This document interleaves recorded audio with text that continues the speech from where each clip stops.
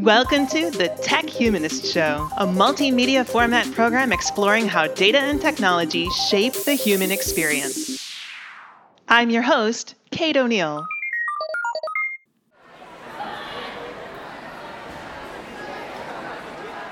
Today on the show, we're talking about how we can achieve a brighter future for education. Schools are not created equal, as any parent will tell you.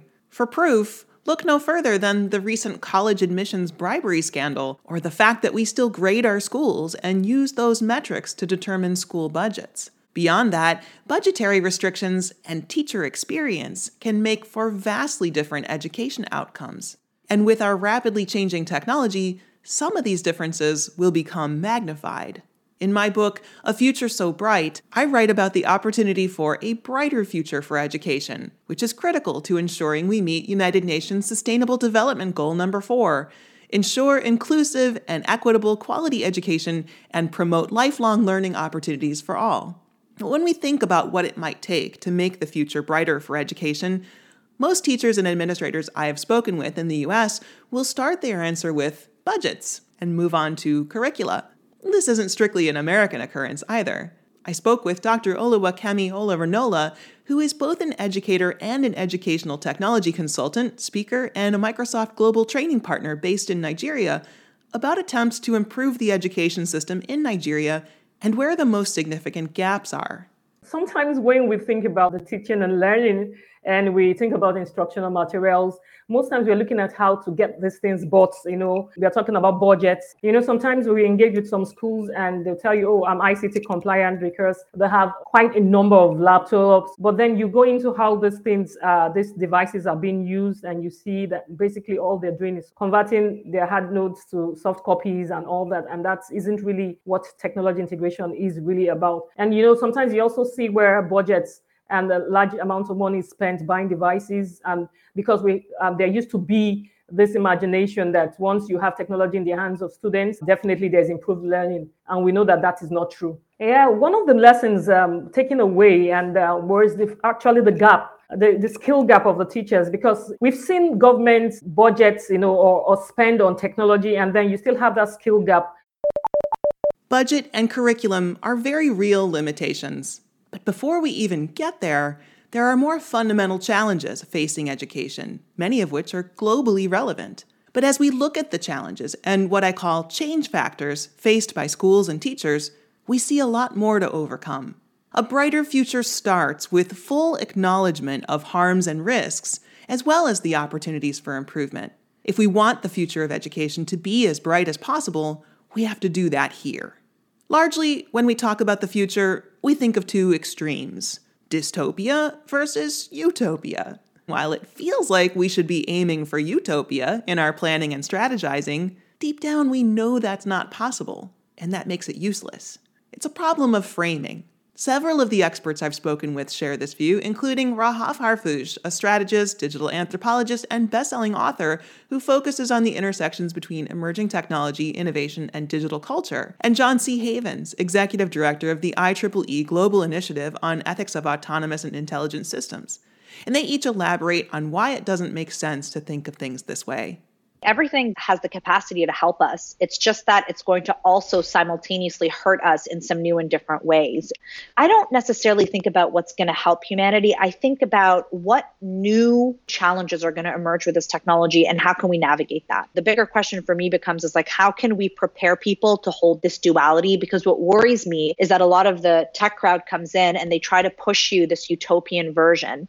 And then other people come in and they try to push you the dystopian version. And the thing is both of those are not true, but both of those are true in different ways. For every single case of facial recognition that actually helps to catch a criminal, there's a case of where it's being used to breach privacy. I always say it's going to be equally awesome and equally terrible at the same time, and that's why it's going to be so hard to predict the future. And we just have to continuously ask ourselves, what side of the equation are we falling on? 6 years ago, I was writing a series for Mashable. What I was finding is that even back 6 years ago, there were only the extremes. Here's the dystopian aspect of AI. Here's the utopian. And I just kept calling people and saying, okay, is there a code of ethics for AI? Because I'd like to know And that will kind of help balance things out. And more, no one knew of one. There will never be a complete utopia or complete dystopia. They exist simultaneously within our tech and within ourselves. The either-or model distances us from the very real consequences of our decisions and how they play out in future realities. When it comes to technology and education, there are externalities to our decisions that must be considered. The good news is we can make decisions that affect the future every day, which means we can still bend that future towards the most uplifting and empowering outcomes for all of humanity. First, though, let's look at the potential harms and risks within our current system. One major issue that has cropped up and been magnified since the onset of the pandemic is lack of equitable broadband access. Dr. Chris Gilliard, a writer, professor, and speaker whose scholarship concentrates on digital privacy and the intersections of race, class, and technology, explains the consequences he's seen firsthand because of this inequity in Detroit. Lack of access to internet can be tied to health outcomes, can be tied to long-term educational outcomes or employment opportunities and things like that. And if you looked at it, say a map, a redlining map of the city of Detroit, that many of the ways that these maps were drawn, a lot of the disproportionate effects of discrimination are still being felt by the populations. What I call that is digital redlining. And if you drive along 8 Mile or some other roads in Detroit, it's very clear 50, 60, 70 years later, what the after effects are of these housing policies. I teach at a community college. I started to see through a lot of the work with students, some of the ways that those effects became digital, whether that was a lack of access to broadband or a lack of access to certain scholarly publications. These were issues before COVID, but our changing education landscape has made them much more noticeable and urgent. Shortly after the onset of the COVID-19 pandemic, UNESCO reported that 192 countries had closed all schools and universities, which left nearly 1.6 billion children and young people, representing more than 90% of the world's learners, scrambling to adapt, not to mention their teachers, parents, and guardians. UN data reveals a nearly insurmountable scale of lost schooling due to COVID. The research suggests that, quote, up to 70% of 10-year-olds in low and middle income countries cannot read or understand simple text, up from 53% pre-COVID. In South Africa, school children are between 75% and a whole school year behind where they should be, with up to 500,000 having dropped out of school altogether between March 2020 and October 2021. This has long-term implications as well. In the 2005 Pakistan earthquake, students missed 3 months of school, but 4 years later were still 1.5 years behind where they would have been. Then there are intersectional issues of gender, class, and race. Around the world, girls' education is most at risk, with over 11 million girls at risk of not returning to school after COVID-19 for a variety of reasons, including caregiving demands, early and forced marriages, adolescent pregnancy, beliefs that girls aren't supposed to be educated, and more. On top of that, there is a tremendous inequity of resources available to students in low-income communities, leaving far too many students, including a disproportionate number of non-white students, at a significant disadvantage. And then there are issues of safety. With the increasing number of school shootings, many districts are increasing their security, often at the expense of jobs designed to help students progress. New York City public schools, for example, have over 5,000 full-time police officers, but only 3,000 guidance counselors. The presence of these officers drives up rates of punitive measures for students of color, including instances of punishment for things like burping, which feeds into the school-to-prison pipeline. On top of all this, the cost of education is increasing, especially higher education like colleges and universities.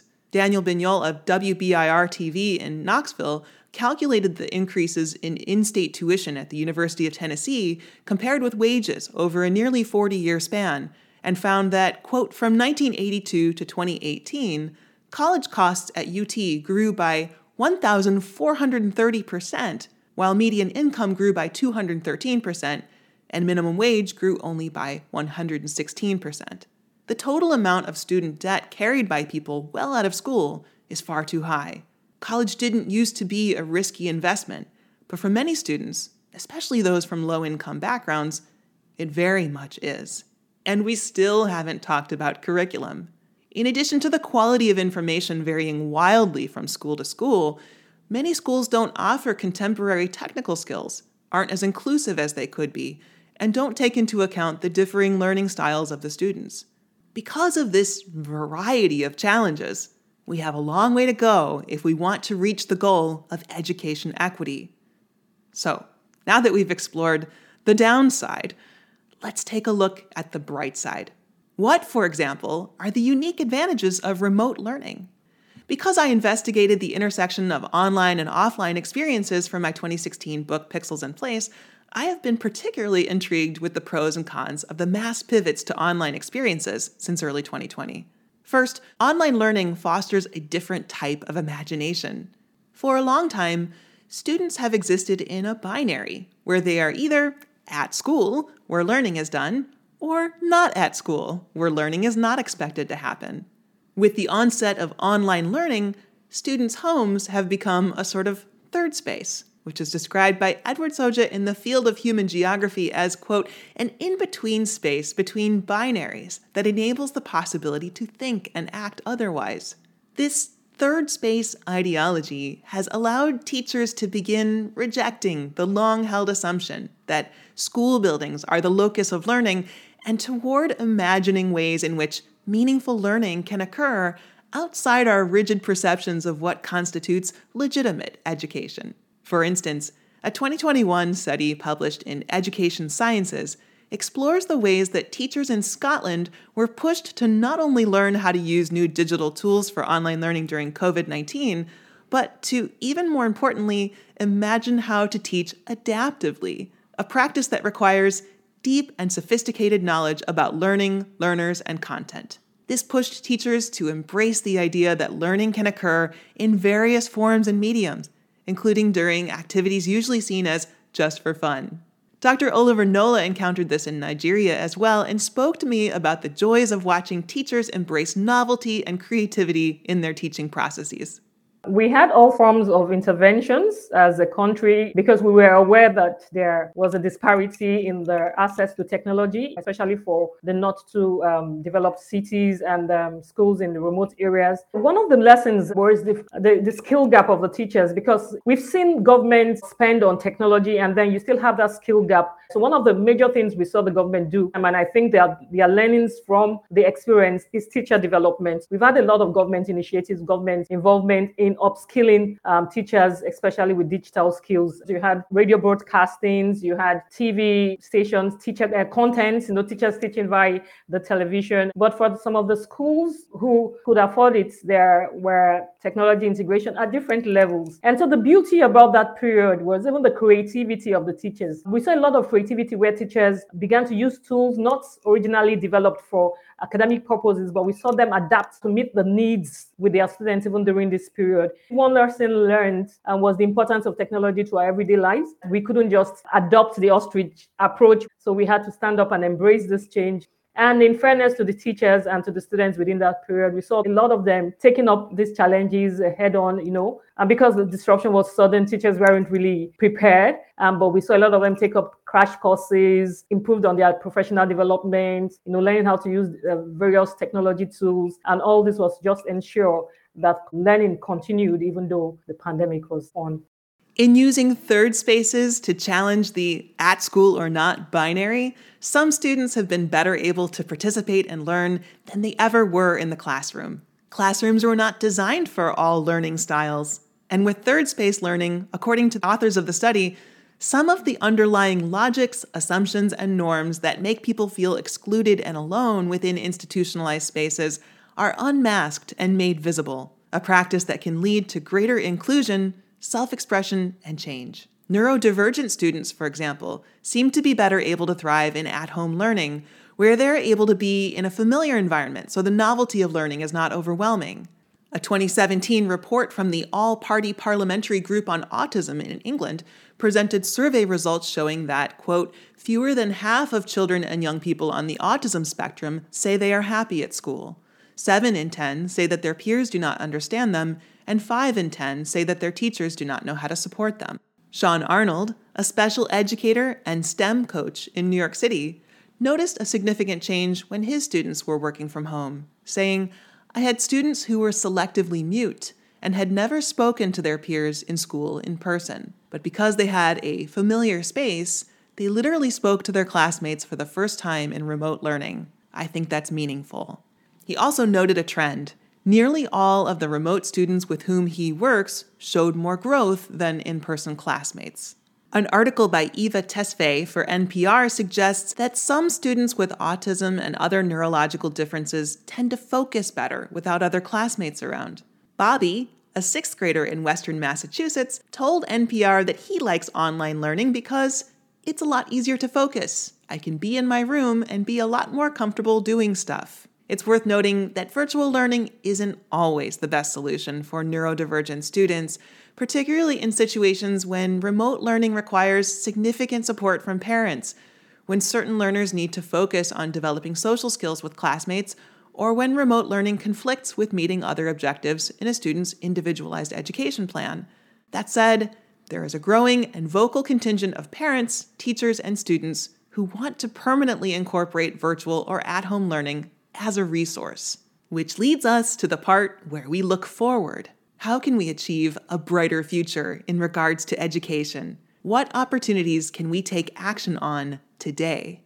Our goal is to make education equitable, inclusive, accessible, available to all ages, and resilient, in spite of existing infrastructure gaps and climate challenges. That means there's still a need to ensure public access to at least the basics of education.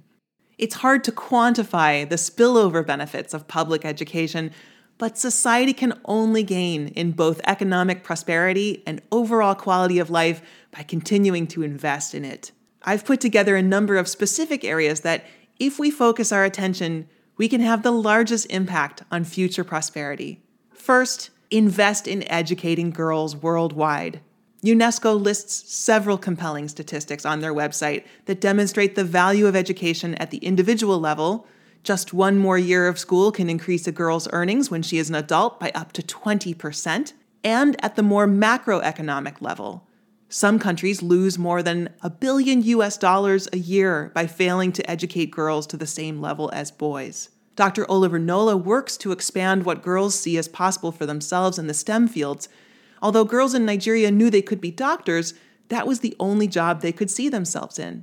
Over time, especially in this climate of ours, gender stereotyping of about the place of a woman and the types of career that she can and she cannot do. So to help change that narrative, we started what we call the Girls in Science and Technology program. In short, we call it the GIST. And so it's basically an initiative aimed at educating and encouraging girls by providing these girls the opportunity to learn about STEM. I remember that a particular time I ran a program during the Girls in Science, and I invited girls. I had almost 70 girls in the hall, and I asked how many of them wanted to be medical doctors, and you had everybody's hands up. I had only one person in that room of almost 70 girls who was considering a career in engineering. And I realized that basically they loved science, but they didn't know what other career options were available to them. So you have the problem of awareness. And one of the things we love to do is to show them videos also of women who are actually blazing different career paths, even in the science and tech field. So they know that this is a possibility. They have people they can look up to and mentors that they can say, okay, if she can do it, then why can't I also do it if I have an interest in this field? Our next actionable and necessary step is to actively work to remove racist ideas and other systemic discrimination from the curriculum and the classroom. We can instead increase messages of inclusion and respect. Another thing to think about is reimagining our education delivery methods. One model, called Teaching at the Right Level, or TARL, attempts to sort students based on their current knowledge and learning level rather than their age. The method was pioneered in India and rolled out to 10 African countries by mid-2020. Whether that method works here or anywhere is really yet to be determined, but we have to be willing to try new things and make bold decisions if we want to make big, lasting change. Where possible, we should also be working to improve learning opportunities with technology. This includes making accommodation for students with autism spectrum disorder or ASD, or who learn better in familiar environments. Students from the National Autistic Society's Young Ambassadors Group in England submitted a 7-point plan for how they believe schools could do things differently for students with ASD, including things like tackle bullying more effectively, provide safe spaces, including a quiet room that is always available to students with ASD, and understand that students on the autism spectrum may have sensory differences and may be particularly sensitive to things like light and noise. In addition, schools can work to use technology to enhance learning that's already in the current system. Dr. Ola Rinola explored matching specific technologies to different lessons to solidify concepts. We see that different kind of contents require different kinds of engagement. One of the common tools for use is PowerPoint. The PowerPoint presentation doesn't actually address every form of engagement. And so, for instance, I want to teach maths. And there are other math tools that allow for you to collaborate. For instance, if I'm using OneNote and I'm sharing that note with all my students, they all can collaborate on that space to work out that mathematics equation. That has a better output than presenting rigid content just using a PowerPoint presentation. And so because PowerPoint is there, it's easy to use, sometimes it's abused. And for instance, I'm teaching a literature class, and maybe you've written a book on tech humanists. I think one of the ways to bring to life that content is to actually Skype with you or have you on Zoom and have my students connect with you via a live session and ask you questions concerning the content that you have written in your book.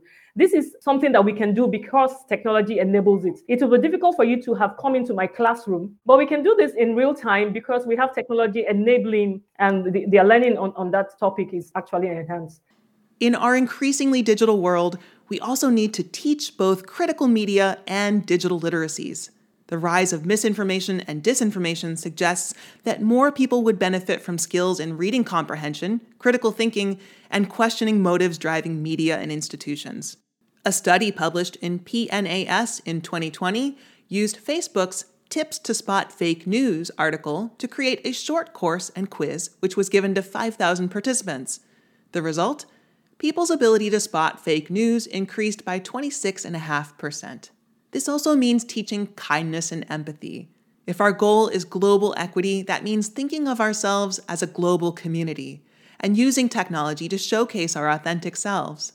Dr. Ola Rinola spoke to me about how she teaches her students to think of themselves as members of a global community. I know that the fusion of technology is beginning to blur. Therefore, I believe that efforts should be focused towards the development of global competencies for our students because the world without doubt has become more interconnected. Coming from a developing country, we know that it becomes more imperative that we train our students to be globally competent, to develop the skills, to know how to live, learn, and work even in the global village. And as we make these global connections also, because people are working remotely and you have more global communities rising, our students also need to be aware of how to successfully navigate and interact within the digital space. Things like kindness and empathy. There isn't really a dichotomy between your online self and your offline persona. Your online and offline persona should be the same. And so if I'm kind as a person, even when I'm online, when I'm using tech, I should be kind in my use of tech and kind when I'm online engaging in the digital space. We need to learn how to be good citizens, how to develop global competencies, and also learn to appreciate differences when they exist. And so for me, that's the future I see. Along those lines, we also need to teach young people the human skills they need for the future workplace. I spoke with Dr. Raman Chowdhury, who is currently the director of the Machine Learning Ethics, Transparency, and Accountability team at Twitter, about the dichotomy between our education system and the workplace, and the skills taught versus the skills needed. If I were to pick one thing that got me the most interested in this technology is actually the potential for EdTech. What something like EdTech should be is a complete reimagining of education. Because number one, educational systems do not actually help people get jobs. They don't help people do well at their jobs. Like everyone always jokes about the number one skill you need to learn in college is Excel. And that's the one thing they don't teach you, right? So there is this disconnect between, quote, the real world and the jobs we get, and then educational systems, how we know there's inequality. There's just so much that can be resolved with this technology, whether it's remote learning or customized learning, whatever it is.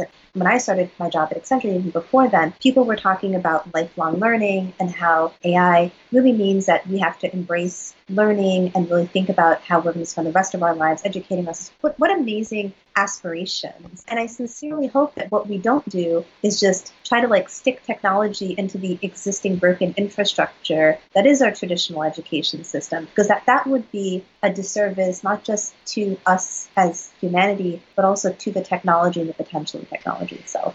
But is it also true or not that once you use technology to sort of accelerate or amplify a given system, that where it breaks might be what's instructive about where those institutions are already failing us? Well, specifically using the education example, there are so many people that have already looked at the inefficiency of these systems and what does work and what doesn't work. And if we really think about this again, going back to this notion of human self-determination, what is the purpose of this system? And frankly, can we just objectively take a step back and emotionlessly ask, is it serving the purpose it is intended to serve?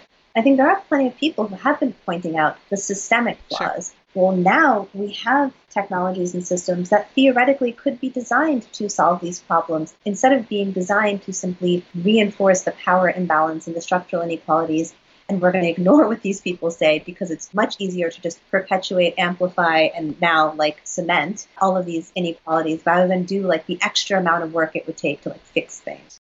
Some of the skills that will be most in demand are difficult to automate manual skills, like plumbing and other fine motor work, and the skills commonly called soft, usually mature versions of unique to human abilities such as making decisions in context, judgment calls, nuanced management, leading with emotional intelligence, and so on. As the future workplace remains uncertain, we also need to teach humans to be adept at making meaning. If our identities are tied too closely with our jobs, many people are in for a massive loss of self, as the upheaval in the job marketplace forces millions of people to change career paths as we build our way to the ideal future. One way to fight this is to have a better sense of how we make meaning in our lives and how we can begin something new without losing track of ourselves. This is by no means an exhaustive list, but consider it a blueprint to build and amend as we go. Taken as a whole, this may sound like a lot of work, but if we all focus on one thing we can influence, our combined efforts can build a future that works for everyone. Thank you for listening to The Tech Humanist Show. This episode was produced and edited by Chloe Skye, with research by Ashley Robinson and Aaron Daughtry and Interrobang, and with input from Jupiter F. Stone and Elizabeth Marshall. You can find more information about the show's guests and links to their projects at thetechhumanist.com, where you can also find more episodes, or you can subscribe at iTunes or wherever you get your podcasts. Special thanks to all of our guests for lending their voices and ideas to help make the future a brighter place. I'm Kate O'Neill, and you've been listening to The Tech Humanist Show from KO Insights.